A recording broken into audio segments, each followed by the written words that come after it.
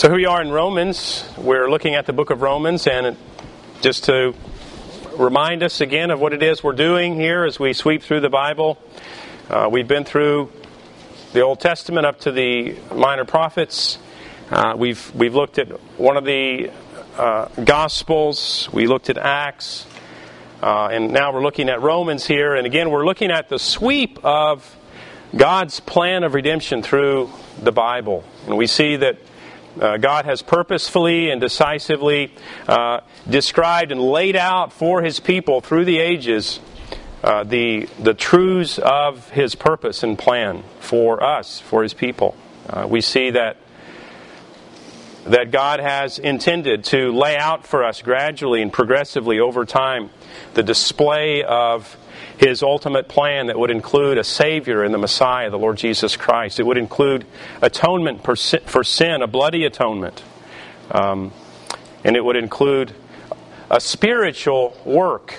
It would include spiritual work in our lives. And so we have seen that up to this point. And now we look here at Romans. And in Romans we're brought to an interesting and very significant, if you will, display of the truths of God in the gospel.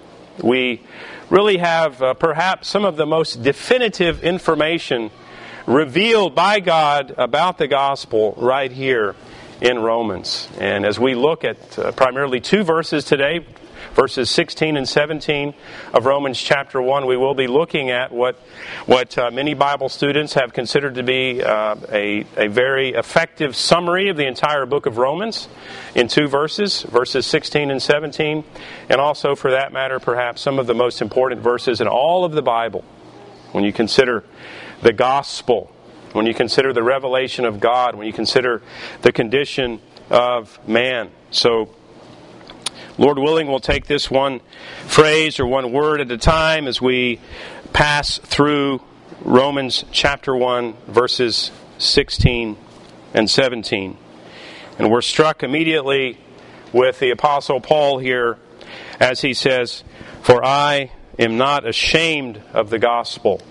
The Apostle Paul is bringing us right up front. He is trying to help the Roman church understand that there will be occasion for them and an inclination to be ashamed of the gospel of Christ.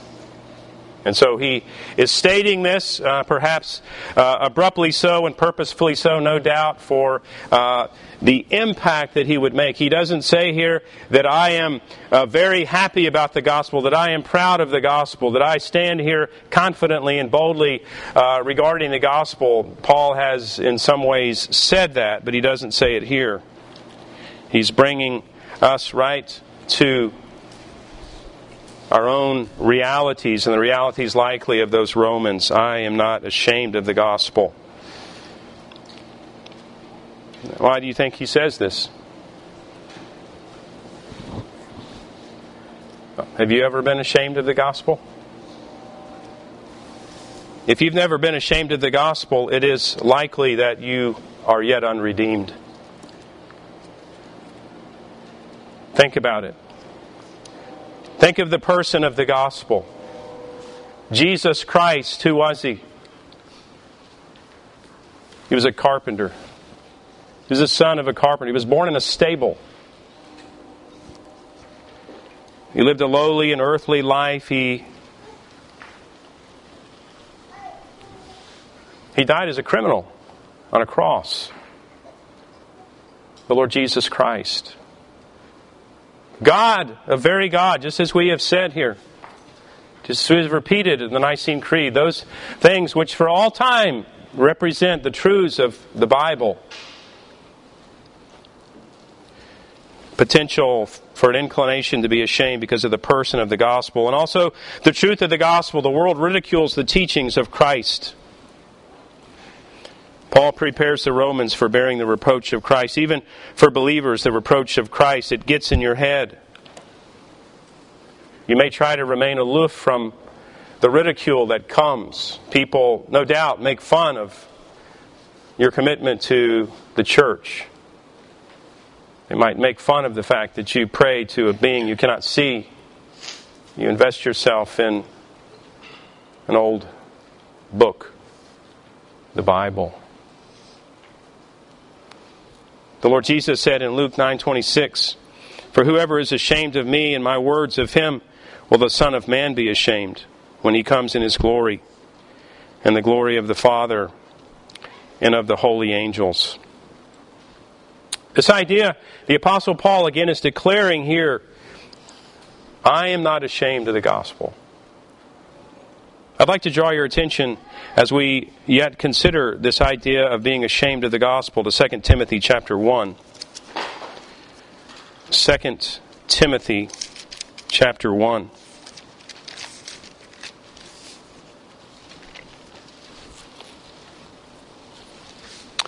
Now, 2 Timothy chapter 1 is a very special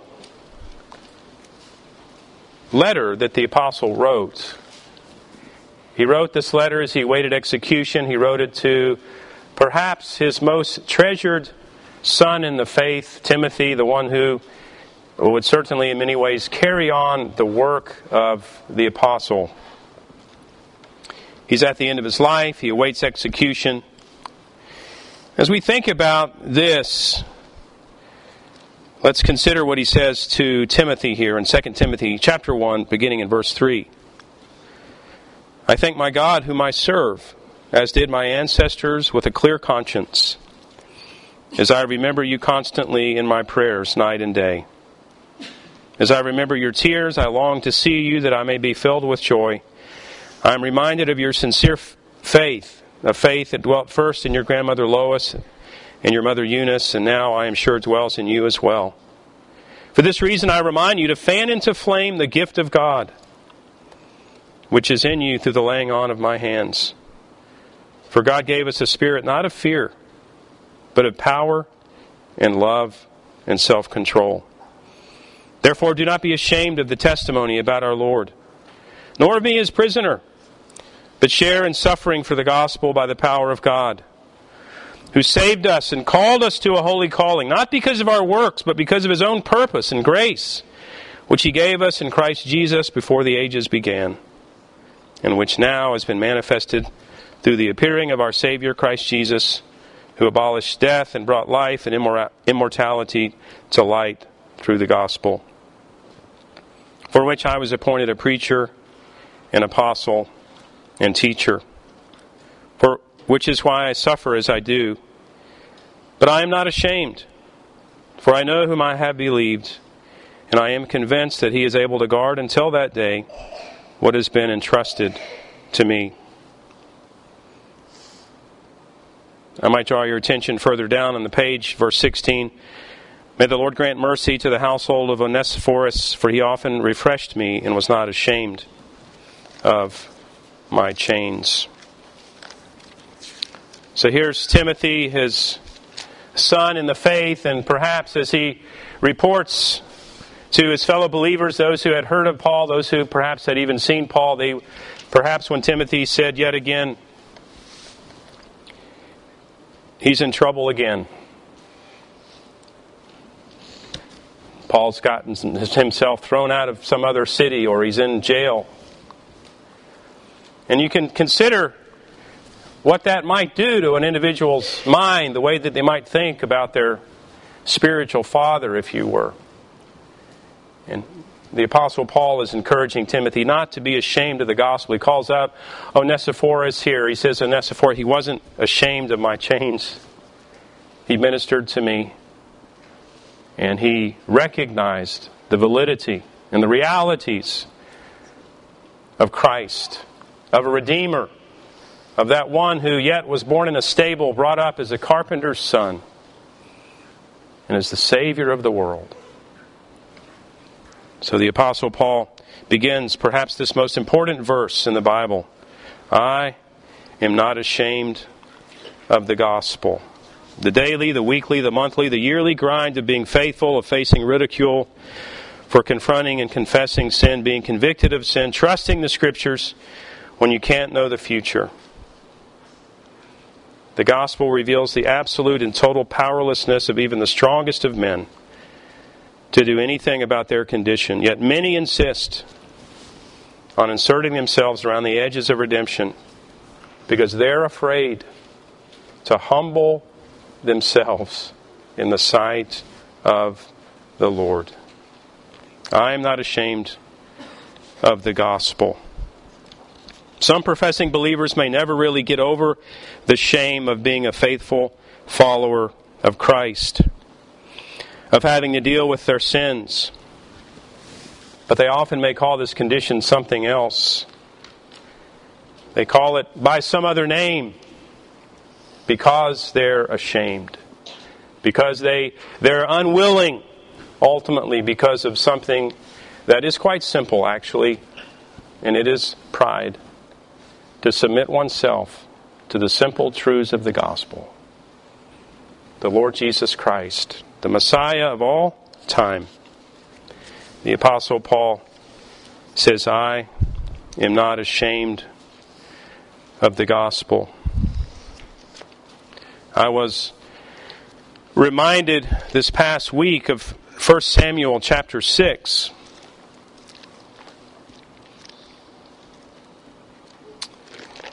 When we are taught by a forerunner of Christ that we also shouldn't be ashamed of the gospel. In 1 Samuel chapter 6, verse 22, David has been worshiping the Lord. That is not the right reference.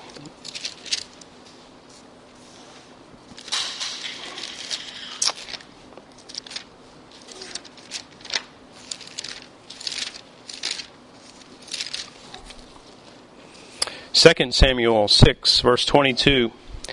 As David is worshiping before the Lord, Michal, his wife, called him out. And he says, I will make myself yet more contemptible than this, and I will be abased in your eyes. And so David is referring again to his commitment to what would appear to be shameful worship of the Lord. So this first idea, I'm not ashamed of the gospel. And let's take a brief look at just simply this term, the gospel, by looking at 1 Corinthians 15.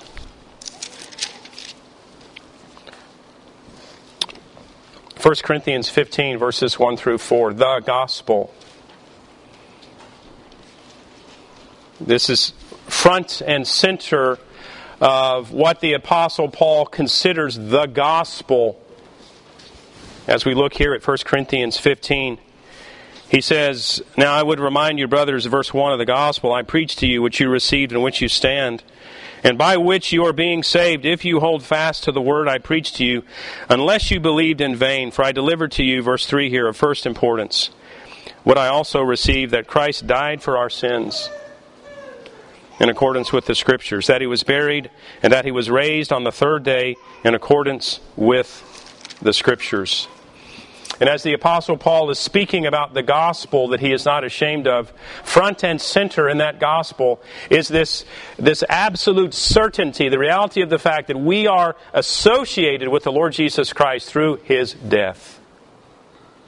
And that we are resurrected with Him. That in fact our resurrection has begun. It began when Christ was resurrected.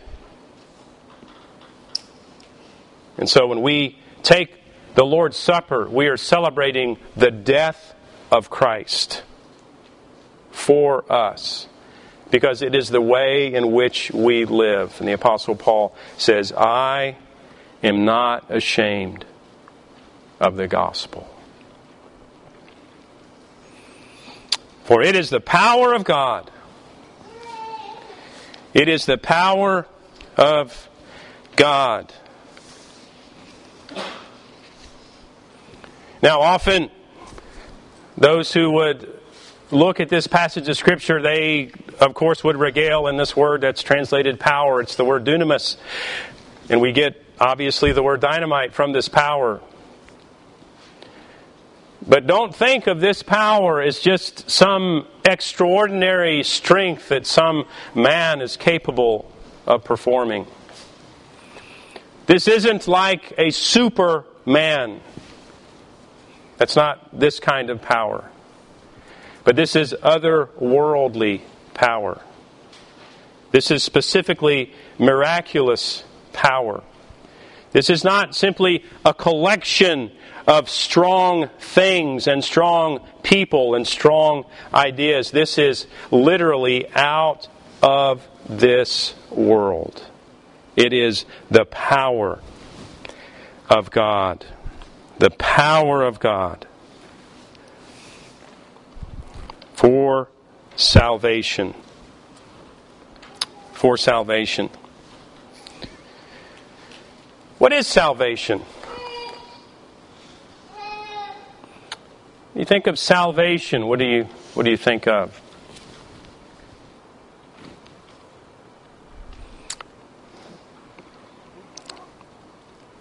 Perhaps a hungry person that's worked all day, sits down to a fine meal, says, This wonderful meal is my salvation today. I'm so thankful for it.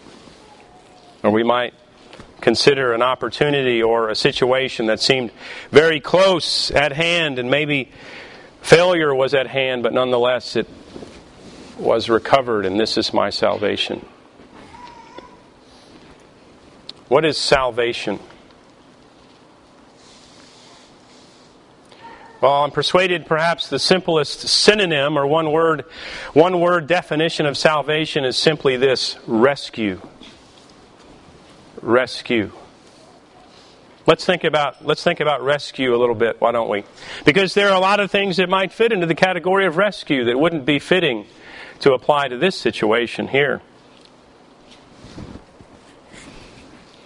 Let's say you're stranded on the side of the road.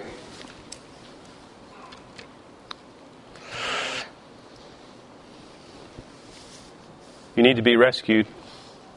That's true. But it's not a matter of life and death, typically, is it? Salvation is a rescue, so designed based on the condition of the person and the circumstances. The circumstances, that is, of sin, of being in a sinful condition, of being blinded by sin. A rescue of salvation is made necessary simply because of our sin. The definitive nature of the necessity of the gospel is personal sin. The gospel isn't a happy accessory to life. And this is also a tremendous source of shame. Even in a situation where a rescue is the only way to live and not die, some are yet overwhelmingly ashamed of the spectacle of a rescue.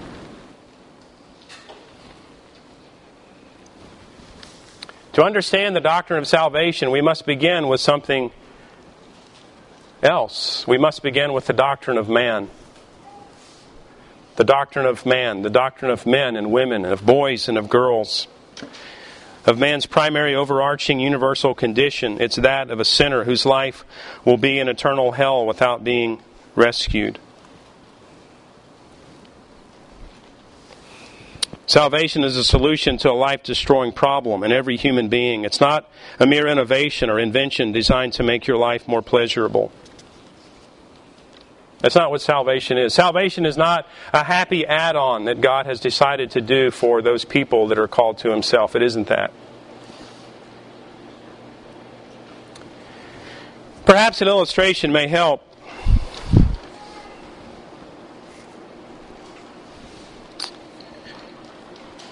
I'd like for you to place in your minds, if you will, something as simple as a tall skyscraper building, or maybe an ocean liner, a luxury ocean liner,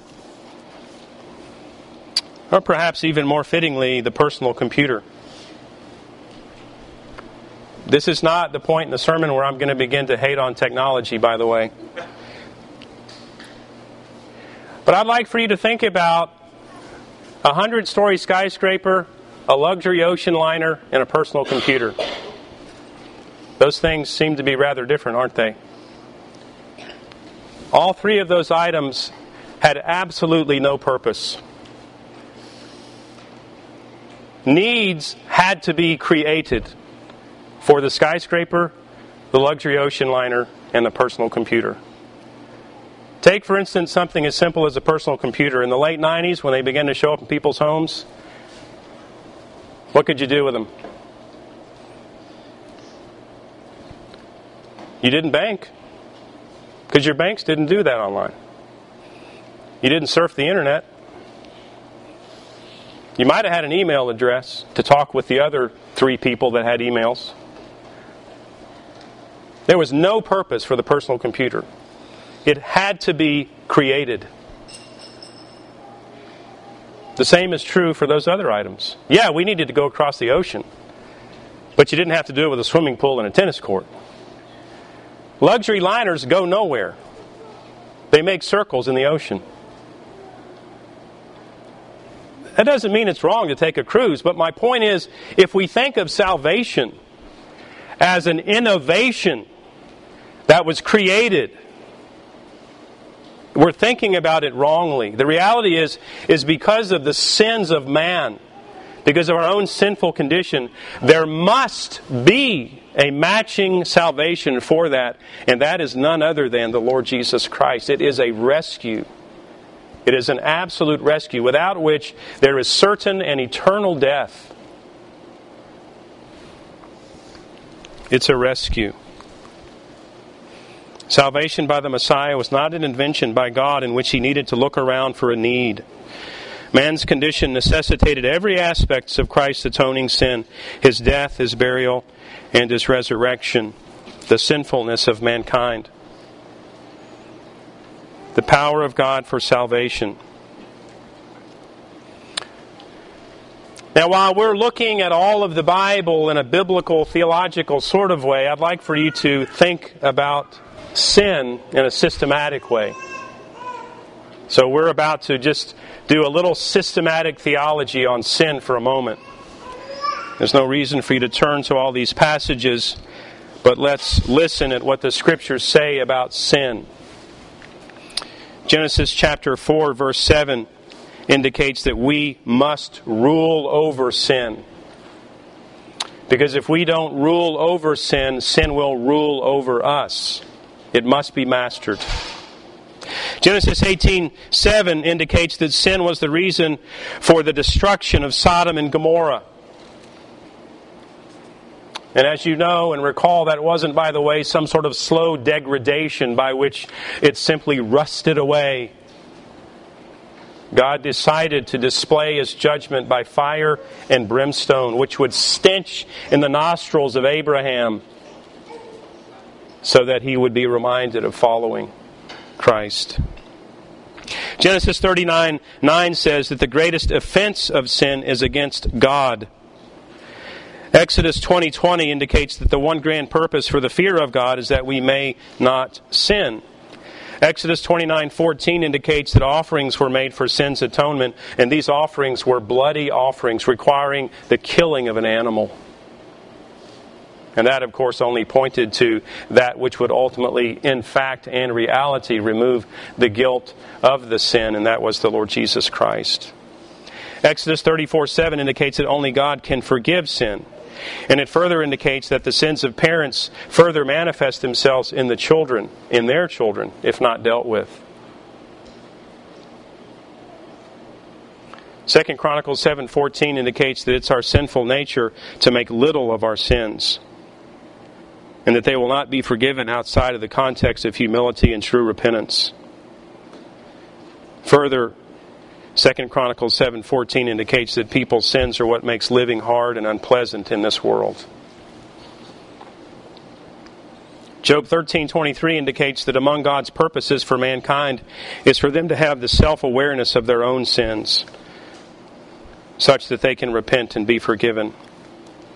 Psalm 32:1 indicates that the true blessing from God is first and foremost the forgiveness of sin. Psalm 39:1 indicates that great effort is required to prevent sin. Ecclesiastes 5:6 indicates that our mouths often lead us into sin. John 8:34 indicates that sin enslaves sinners.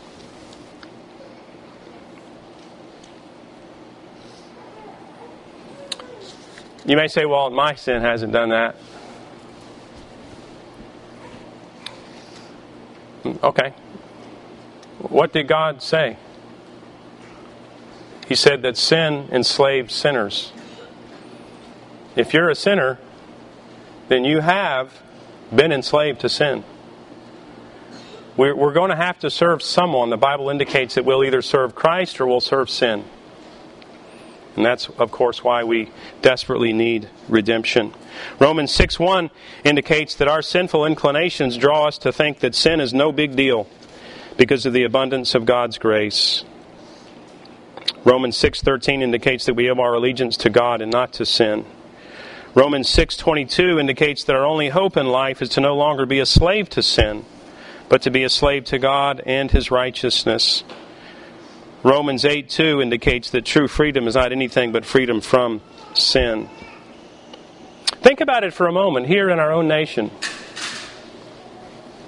If you were to ask the man on the street what was freedom, what would he say? What is freedom? What is freedom?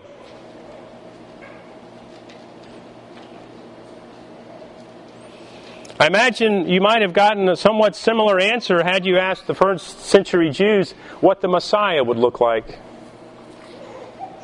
What would the Messiah look like to the first century Jew? Well, he would look like a political leader. He would look like a man with a following. He would look like a man who was powerful and confident and had the accoutrements of power. But the Bible indicates that true freedom, the realities of true freedom, are actually associated with being forgiven of our sins. Galatians 3:22 indicates that Jesus Christ's rescue is a rescue designed only for those trapped and hopeless in sin.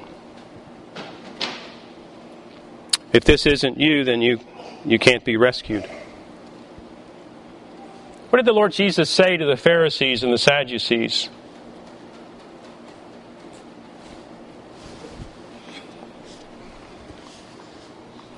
He said, I came to save the lost. And they were not lost in their minds, right? Now the reality is that they were, obviously. They were desperately in need of Christ, in need of this rescue that only God could accomplish through the Lord Jesus. But nonetheless, they removed themselves from the category. And so just as the Apostle Paul said, you've counted yourselves unworthy of the gospel.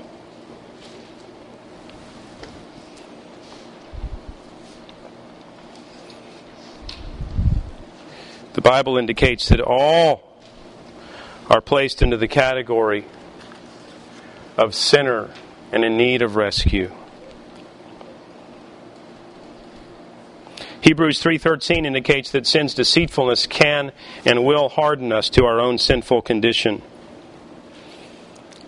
Hebrews 12:1 indicates that every sin of ours will hinder our purpose in Christ. James 1:5 indicates that all sin is a process. All sin is a process. This is an important idea because sometimes we describe our sins as a hole we fall in the dark. As if we had no idea that was going to happen to us. And James 1:5 indicates that no, there is some precursor to sin. There's some indicator of something that's going to happen to you, because sin begins not with a hole in the ground, but it begins with a thought in the mind. And then actions follow. And while we may describe it as being surprised by sin, the Bible indicates that it is in fact a process. 1 Peter 2:20 indicates to be disciplined for sin is profoundly different than suffering for righteousness' sake. To be disciplined for sin is profoundly different than suffering for righteousness' sake. 1 Peter 2:24, Christ died for our sins for the express purpose that we will live in righteousness. And lastly, 1 John 1:8, we're prone to deceive ourselves regarding our own sin.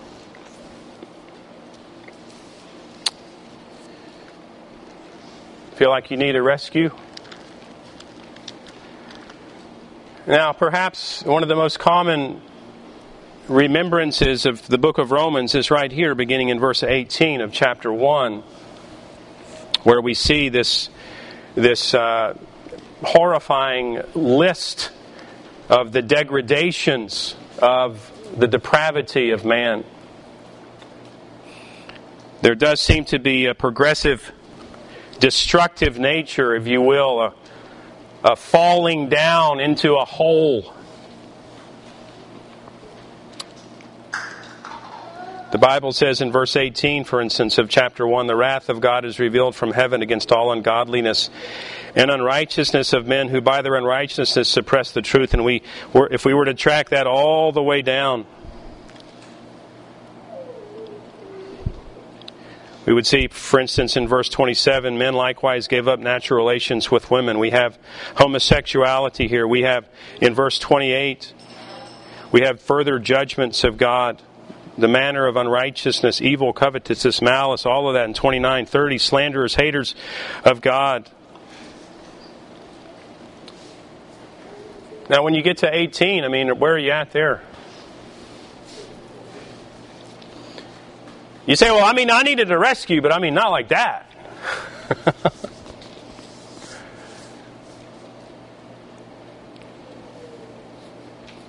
We're all headed for hell without Christ, without the rescue of the Lord Jesus. For I am not ashamed of the gospel, the death, burial, and resurrection of the Lord Jesus Christ, for it is the mighty power, not of man, but of God, for salvation, for rescue to everyone who believes. Every single individual who will ever be in heaven will affirm that I am lost and undone without the Lord Jesus Christ. There is nothing I can do. Verse 17, for in it the righteousness of God is revealed. The righteousness of God.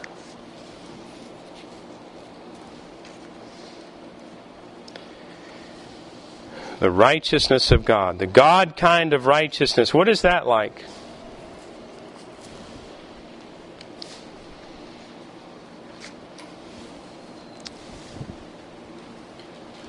What is this God kind of righteousness?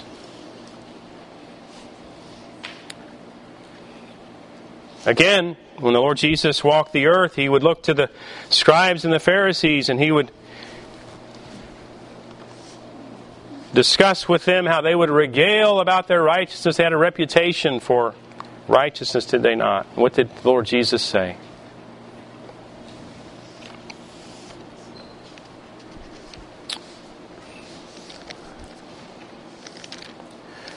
What did He say?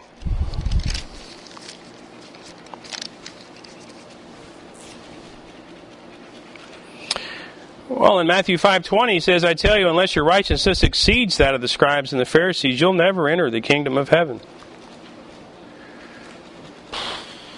Wow, where does that leave us? That leaves us needing the righteousness of God. The Lord Jesus spoke of it in the Sermon on the Mount. This God kind of righteousness is a revelation from God. It is revealed, the Bible says here in verse 17. It is revealed.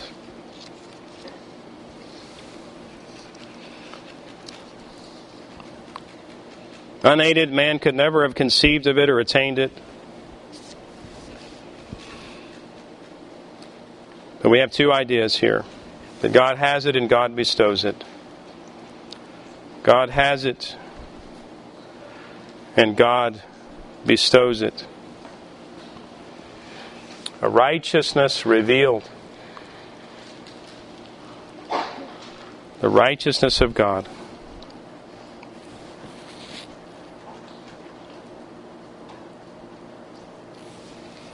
From faith for faith. Now, faith shows up really 4 times in these 2 verses here. We could look at verse 16. For I am not ashamed of the gospel, for it is the power of God for salvation to everyone who believes. That's the first place. to the Jew first and also to the Greek. For in it the righteousness of God is revealed from faith, that's the second, for faith, that's the third. As it is written, the righteous shall live by faith. Faith. It might be helpful for us to think of this faith also in terms of this same kind of power that was a miraculous power. It was a God power. The righteousness of God, it's not some superman that somehow managed to obey some aspects of the law of God for a short period of time. But what is this faith? You may say, well, I know a little bit about it because I sat down in a chair today, or I rode with my parents in the car, and let me tell you, they scare me sometimes when they drive. No, that's not the kind of faith. Your faith in the chair is like a mathematical calculation. You have reason to expect that the chair will hold you up. That's not biblical faith. That's not what it's about. You're not kind of schooled up on faith because you've sat down in a lot of chairs or ridden in a lot of cars.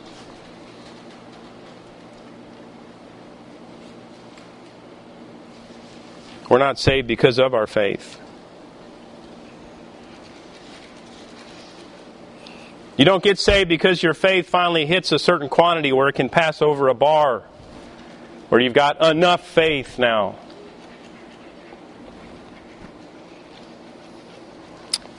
We're saved by a Savior, the Lord Jesus Christ. Faith is simply this conduit, if you will. It's the water course. It's the way in which we receive all of the benefits of the union of the Lord Jesus Christ. Faith is that thing. It is a gift. Yes, it's a gift. It's not a work. Faith is a gift of God. It enables us to recognize that we have nothing to offer Him. Faith is, if you will, it has an antonym. Faith has an antonym. It's an opposite word of something else. It's the opposite of works. We have nothing to offer God. We receive from Him the righteousness of God and all of the other benefits of walking with Him.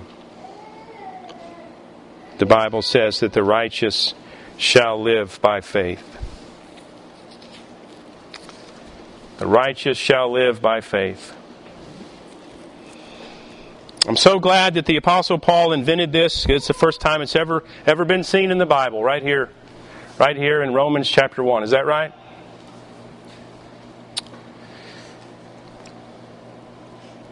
Did the Apostle Paul invent living by faith? No, we can go all the way back to Genesis chapter 12, can't we? And we can see that even it was introduced in Genesis chapter 3, this idea that our relationship savingly to our Creator would have to come in some way other than a work. Abraham was the father of the worker, wasn't he? Is that who he was? Is the father of the faithful. We see here that this is a reference. The Apostle Paul has referred to this 3 times, or he will refer to it 3 times in his writings, but he says right here out of Habakkuk chapter 2, verse 4, the righteous shall live by faith. The righteous shall live by faith. Who is this righteous? Well, whose righteousness is it?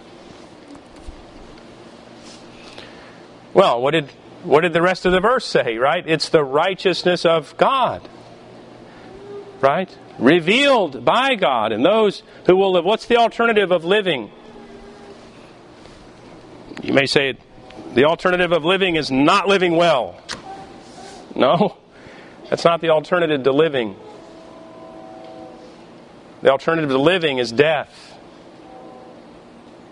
And death isn't just that the lights go out.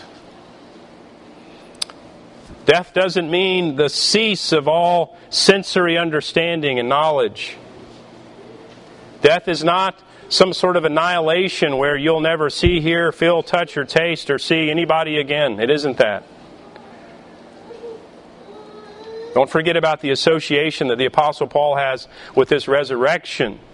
to our salvation. He directly associated this idea of salvation, of rescue, with these things delivered of first importance. He says to the Corinthians in 1 Corinthians 15 that the Lord Jesus Christ died according to the Scriptures and was buried and rose again.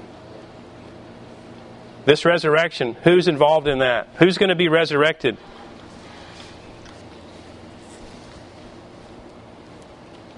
Everyone. Everyone will be resurrected.